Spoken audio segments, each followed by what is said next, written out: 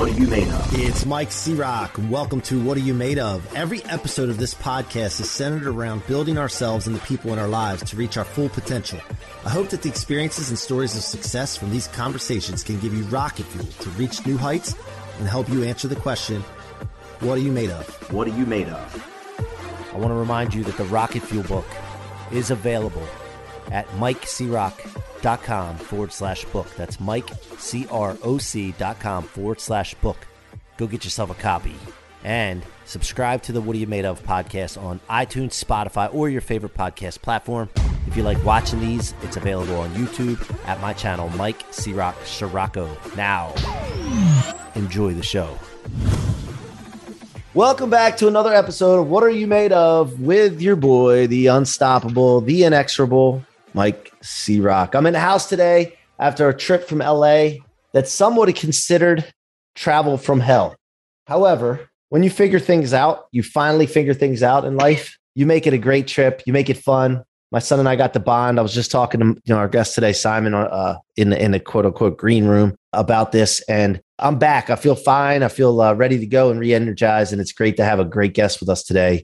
Another unstoppable person. Simon Leslie's here. He's the founder and chief executive of Inc., a global travel media company. At the onset of the pandemic, Simon's business plummeted from projections of earning $150 million to zero almost overnight. And how he has been able to work his company back to the top is an incredible story of grit, creativity, and resilience. There's a big, giant, long bio here, and I'll just stop right there because I'll let him talk about the rest of the stuff. Simon, welcome to the show, man. Thank you. Yeah, every time I listen to people talking about me, I get a bit embarrassed because I'm a humble guy. You know, I didn't know I was going to turn out all right. I had lots of doubt. I had everyone telling me that I wouldn't amount to anything. So the fact that I've amounted to something is a miracle, I think. Yeah, well, I'm going to encourage you just to receive it when people are talking about you. Because I'll tell you, like, I figured that part out too. Like, I used to get like that too. And no, man, I just open my arms and say, thank you. I love it. Keep talking about me, because that means that they have something that they're impressed with or inspired by, or maybe they're talking shit on you too. That's true too. And I let that come too, because that just fires me up. But anyway, I don't want to get too deep into this without asking the famous question of my show. Simon, what are you made of? Almond croissants, storytelling, creativity, failure, and belief. I think that's the recipe. That's the ingredients of my life. I love it. Too many almond croissants, unfortunately. But the storytelling, creativity, I definitely honed over the last decade.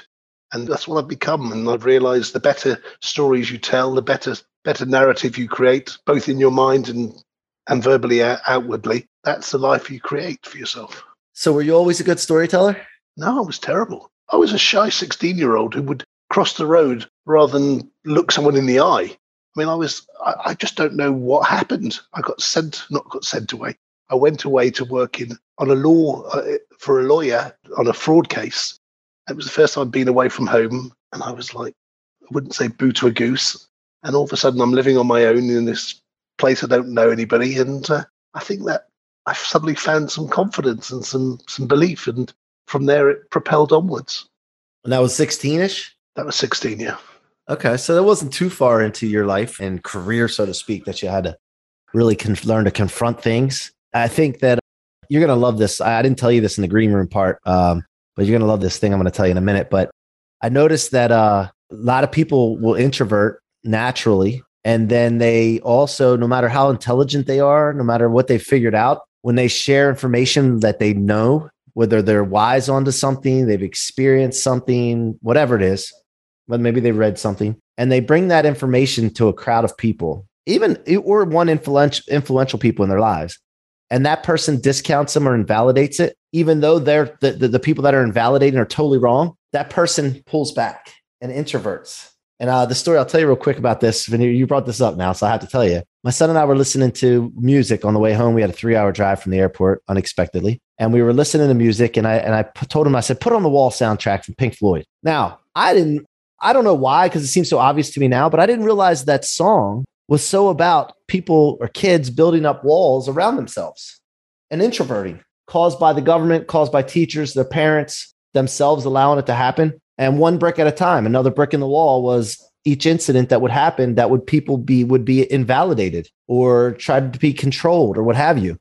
And it clicked for me. It was like a realization, like, holy shit, this is what this song was about all these years. I just never really I don't know what the hell I thought it was about. So yeah, that came out of that trip last night I was telling you about, but that's what you were doing as a kid. Like, a lot of teenagers do this, especially in the pandemic. They build this wall around themselves. They introvert, and it's impossible to be successful when you introvert, and so 16, you had to confront that. I guess you extroverted, and what happened? How did you start telling stories? I'm going to challenge you there because I don't think I think I'm a confident introvert. I'm very comfortable in my own skin, very comfortable sitting in a restaurant on my own table for one, but I'm also very confident in a group and amongst people and making people laugh and having fun. But I do think I'm still that shy 16-year-old kid, just with a lot more knowledge, a lot more bravado to come with it. So rather than there's people out there today who walk around like they own and they've done everything and they've actually achieved nothing, I've used the medals or the honors or the awards and the learnings and the failures to become a more rounded, better equipped human being. Yeah. So what happened at 16 then? Where did you start getting into the storytelling? At 17, I left school.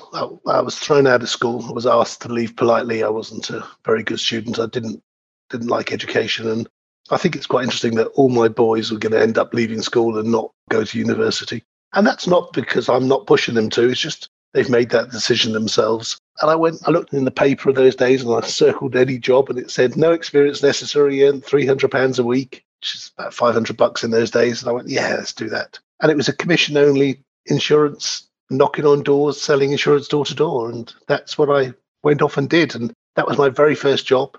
On the very first night out on the street, I sold a policy. No one had ever done that before. Within a month, they promoted me to running a team, 17 spotty, with a Renault 5 and 4 guys. And we used to drive around the roughest parts of London, drop them there and say, right, go and sign up some policies. And I just started developing very quickly. And I went, do you know what? I'm quite good at this sales business. That's where the confidence started to kick in. And, those early 80s were an interesting time. It was a time of Maggie Thatcher and, Greed is Good and Wall Street and all those movies. That was me. That was me working in the city, trying to make success of it. I'd always wanted, sorry, this is the leftover of COVID, that little cheeky cough. I'd always wanted to be a real estate. You call real estate, we call them estate agents. Yeah. Right. So show people around flat, go, there's a kitchen, there's a bathroom, in case you didn't know yourself. And none of those would give me a job. So what do you do when you've made a few pounds? You go, I'll buy my own one. So that's what I did. I went from there and I bought my own estate agency. And this was coincided with the biggest recession of the 80s. It was basically like 2008. Everything collapsed. I survived about a year and then I chucked the towel in and said, look, it's not for me. My mate who we'd met on the first day at the door-to-door insurance came back. He'd been traveling around the world. He'd been headhunted when we were selling insurance. Some guy opened the door and said, oh, darling, you're fabulously attractive. I'm going to turn you into a superstar. He became the face of Tango and Peanuts. And he went off around the world traveling, blew every dime that he'd made. He said, right, Si, we're going to go into the advertising business. We're going to sell adverts. And that's what we did. And that's how I guess I started. And there was a few iterations after that, but that's how I got into advertising. And you were how old at that point? 20. Okay, 20. And then you started selling advertising. And then how did that lead into what you've, really are known for based on the bio here, which Global Travel Media Company? How did that transpire? So, and by the way, did you ever see yourself, sometimes I think to myself too, did I see myself where I am today back in the day? Did you ever visualize where you are today and it actually happened or? It's funny. So he came in one day and he said, I'm going to leave. I'm going to live in Australia. So you can do what you like with the business, but we'd built up a little local magazine business, like a shelter magazine for the posh areas of London. And he decided he fell in love with this Australian girl and he was off and he was going to go and marry her. And then he got to Australia and found her in bed with somebody else. And that's a whole different story. But he left me. And at that same time, I met my current partner, Michael Keating. And together we've got into we weren't a travel media business. We were just a generalist publisher. We were publishing magazines for Law Society, for accountants. We had a magazine called Allergy. And people used to get sick with the plastic when it arrived. So we didn't know anything about travel. And then we won this contract for a tiny little airline, probably the smallest airline in the world, British Mediterranean Airlines. They had one route from London to Beirut. This was after the civil war in the 90s, so they'd just been at war for a decade. And we went in there and we made a success of it. And then we won this other airline, which was an East African airline. So Rwanda, Uganda, Tanzania. So I spent most of my formative years traveling around the Middle East, traveling around Africa, meeting different cultures. And, if you want to know where the storytelling came from, go do business in the Middle East, go do business in Africa. You'll learn everything you need to know about negotiating, about dealing with people, dealing with hot heads, calm people, people who've got no emotion, too much emotion. And I guess that's where I learned. And also the traveling broadens your mind. It gives you abundance of confidence as well. So two things. One, the magazine itself for like an airline. Okay. Let's explain this to the audience. So this is a magazine for their guests or their clients when they come on the thing for them to read, to be stuck inside the seats. Is that Correct. What you're talking about? Okay. So pre-COVID, we had 39 clients, 39 airlines. So we were the biggest by a country mile. I think I've got a world record. So American Airlines, for example, American, United. So their American Ways magazine, I think it's called, or something like that. And Southwest Correct. Has one, right? That's you guys. We did a lot of those. Okay. Not anymore. No. But that's what you did. And then so everybody understands. Did, yeah. And then there's ads sold in those magazines because obviously they have eyes on them because people are in the seats. So Correct. I got it. Okay. Makes sense. All right. So then you want to elaborate on that before my next question? Yes. So we decided, do you know what? We're quite good at this. After 9/11. So 9/11 was a real turning point for a lot of people because people got scared of the airline business. Mm-hmm. And I said, you know what? I'm not scared of it. I think it's going to boom. And in the early 2000s, it really did boom. It went from, I think it was 52 new airlines launched in 2000 to 2005. And basically we were the de facto supplier. We dominated the space. So if someone launched a new airline, we got a phone call saying, do you want to do the magazine? And we made a success of it from there. From about 2003, we said, this is a space we're going to dominate. And we went off. My first client was in Atlanta, was AirTran Airways. First time I got into the States. We didn't have an operation here. We ran it from London with a night shift. Same time we launched in Singapore with a couple of airlines over there. So suddenly we had a global business. We've gone from a cottage industry in the UK to working on 3 different time zones. And then I was spending my life running between the 3 of them. And how did you learn how to scale the company? Like, all companies go through these stages, right? And then they hit these ceilings or they hit these things where if their foundation's not set up properly. But how did you know how to scale? And how did you because obviously the publishing had to, picked up and then you'd have to have a larger operation, larger printing press area, whatever you call it. So how did you know how to do that? Or did you learn on the fly? Did you get advisors, mentors? A lot of it was learning on the fly and just learning as you progress. I had breakfast with someone this morning and he said to me, look, he's in property. And he said, what people fundamentally don't understand is doing a $250,000 flat or a $25 million flat, the paperwork is the same. The effort is the same. It's just the rewards and the risks are different. And, that was the same thing with us. All we were doing was launching more of the same in more markets. Now, listen, we went into China and we got our ass kicked. Went into Russia and got our ass kicked. Went into India, got our ass kicked. Because we were trying to run a business the same way we ran it in other markets. And some markets didn't take to our way of doing business. But we succeeded in Singapore, we succeeded in London, and we succeeded in the States. And then United came along, American came along. And all of a sudden, we've got the biggest airlines in the world. Singapore, Etihad, Virgin, became clients of ours. And that's what propelled us. And, from 2007 to 2012, everyone kept saying, it's the end of magazines. You got to get out of here. This ain't going to survive. And I can tell you, December 2019 was our best ever year. We made the most amount of money we'd ever made, all out of magazines. Wow. And then how did you learn also, I guess from experience probably, but how major companies handle bids instead of you're not selling to one person, you're not pitching someone. Your bid, you select bids or they select bids, you submit one. How did you learn all that racket? When you get passionate about a product or a project, you become better at pitching, you become better at bidding, you become better, you start to know what the market will pay. You start to know what your competitors will do and how far they will go. And we just had bigger balls than everybody else. And, there was one deal we did with a very big airline. We were sat in the field in the middle of nowhere. The only Wi-Fi we were stealing off somebody's cottage from, 3 blocks away because we couldn't find Wi-Fi. and we're making a $30 million bid for this contract. And we're looking at each other in this field at night, looking up at the stars going, are we really going to do this? And we said, oh, fuck it, let's just do it. Press send. And that was it. And we won it on, I remember the moment of where we were sat, the emotion of making that commitment. And that's what you had to do. You had to be brave. I wanted to take a quick break here to remind you that my book, Rocket Fuel, is available for sale now at MikeCroc.com/book. That's MikeCroc.com/book. Go get a copy and share it with your friends and family. It will change lives, guys. I will not let you down. Now back to the show.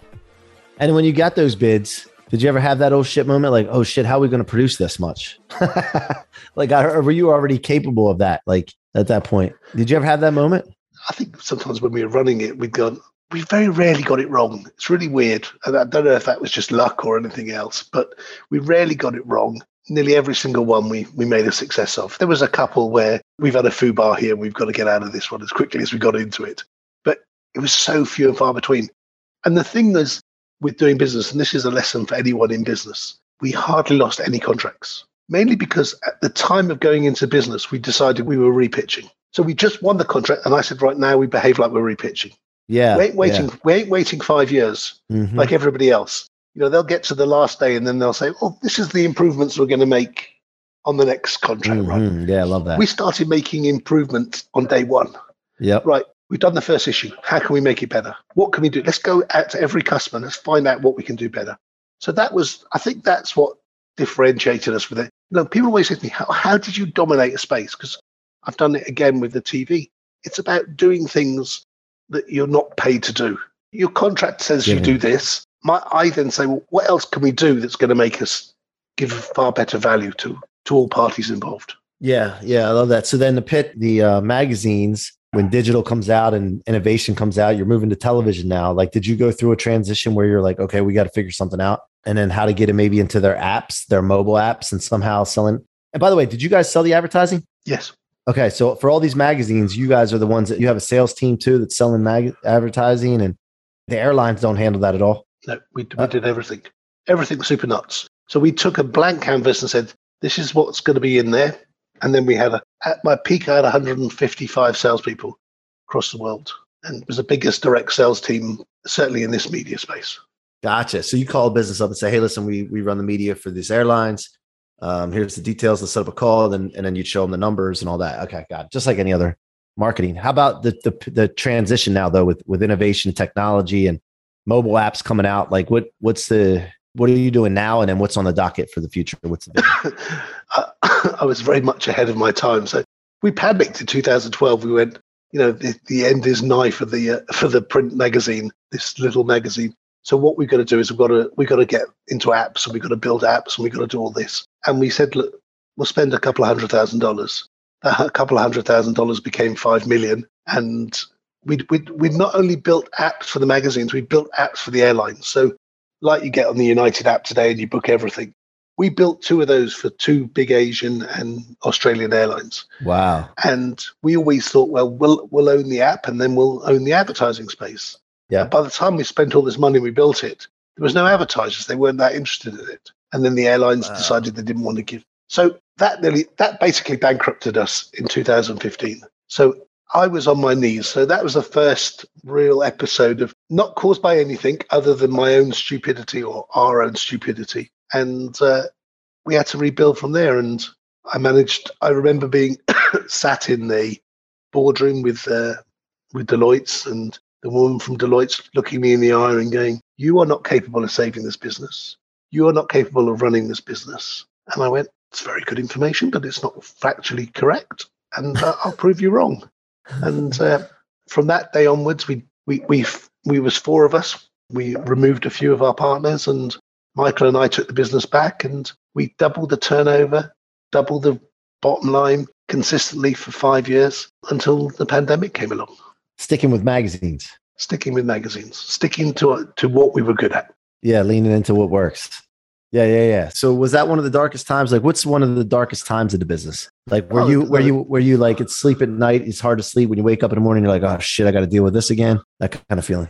No, that was COVID. COVID was the first time that as a business, we had zero control because you'd gone through 9/11, you'd gone through 2008, you'd gone through 2012 when countries were going bust. And now you've gone through our own little, nuclear mess. And then, but all the way through that, we remained profitable. We never lost any money during any of those years, but we were never making very much money. We were always making sort of between 1 and 2 million a year. But then along came this pesky pandemic and they closed the airports. They switched off the airplanes. They said, you cannot do your business. There's nothing you can do. And that was the first time in my life where I felt like, I'm not quite sure what I'm going to do next. Take us through it. Like what was going on? It's not just that thought right there. Like obviously days happen, weeks happen, months happen. Like take us through that timeline. That's why I wrote the book. You got a diary of a CEO in crisis. You've got 24 months from February 2020 right the way through to December 2021. I literally documented everything I did, how I behaved, how I thought, how I dealt with the highs, the lows, basically the transformation of a business from a print magazine publishing business into today, which is a travel media business, which is the marketplace for, if anybody wants to reach a traveler, I've created the marketplace. So people come here and they can track a traveler. That might be somebody who's reading a magazine. There's only 4 magazines left, by the way. We bought a bit of technology during the pandemic, which allows us to target airline passengers. So I know that you were flying from LA to Washington last week. Didn't quite get a plan, but I know I could target you at all those legs of your journey. And target me on what? On social media? On where do you social media? Yeah. So okay. Facebook, Instagram, Google, okay. TikTok. Yeah. And then we'd invested in a TV network called Reach TV in 2018, but it was a small little network. And then January 12th, 2021, the mighty CNN decided they were going to leave the airport and all their screens that they had at the airports, and we took it over. And that was a huge game changer. It took us from having the sort of second or third in some airports network to suddenly having the biggest airport network, TV network in the country. So in all the TVs in airports, in what country? US? In the US, yeah. In the US and Canada. So then when I'm at the airports, when traveling, that's Reach TV, that most television I'm seeing? Correct. Okay. And then to follow that up, we negotiated with the NFL and we won the rights to play football at the airport. So over the weekend, we were the only network that had all 5 games leading up all the way to the Super Bowl. So all of a sudden, we went from this sleepy little network to being Fox Sports or ESPN. We were the home of live sports. We then bought live sports into planes. So if you get on a Etihad, Emirates, Singapore, the big airlines of the world, if there's a live sports game on, we have that live in flight as well. And then the way you pay for it is selling ads on those shows and all the programming, right? Okay. Just like a regular television show. Okay. So, and I'll wind down on this question here because I know we're up against the clock here. But I guess my question is, did you really know what you were doing throughout this whole thing, especially this last pivot? Or is it things like you were like, because here's the thing, the reason I'm asking this, to me, I'm a very creative person too. So when you're more creative, a lot of times there's a lot more ideas that you can try to execute upon, right? So did you know what was going to work right away and then leaned into it? Or were you trying things like what full transparency? And people can read the book. I want to send people where they can get it before we wrap up here, but full transparency. Did you really know what the hell you were doing or did it just click? I'm going to go back to my 16-year-old self. I still haven't got a clue what I'm doing. And when they figure it out, there'll be trouble. But no, that's what I used to say quite a lot, actually. I used to say that a lot. And actually, what I suddenly realized was, you know what? I'm really good. I'm really good at doing what I do. And I had to borrow a lot of money to do the CNN deal in a very short space of time. And I remember the investor asking me and saying, well, how come you think you can do what CNN couldn't do? And I said, that's why you don't pay me enough money. And he spat his soda off across the table. And I said, look, I just believe it. I've seen people who've made lots of money out of social media at the beginning of social media. And they said, why did you make money and others didn't? Because I looked at the numbers and I went, the numbers are there. The people are there. The timing is there. I'm going to make money out of this. And I've always had that same position with travel. As long as the people are there, as long as the airlines can operate, the numbers are so huge and the audience is so curated because we've got rid of people who are really, really old, really, really poor, really, really, not interested in going anywhere.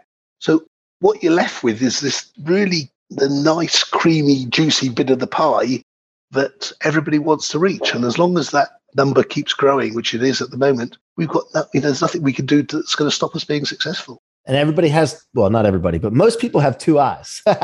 So yeah, that's a lot of eyeballs, man. Think about it. Wow. Yeah. So Simon, what is it that you want to promote today? Go ahead.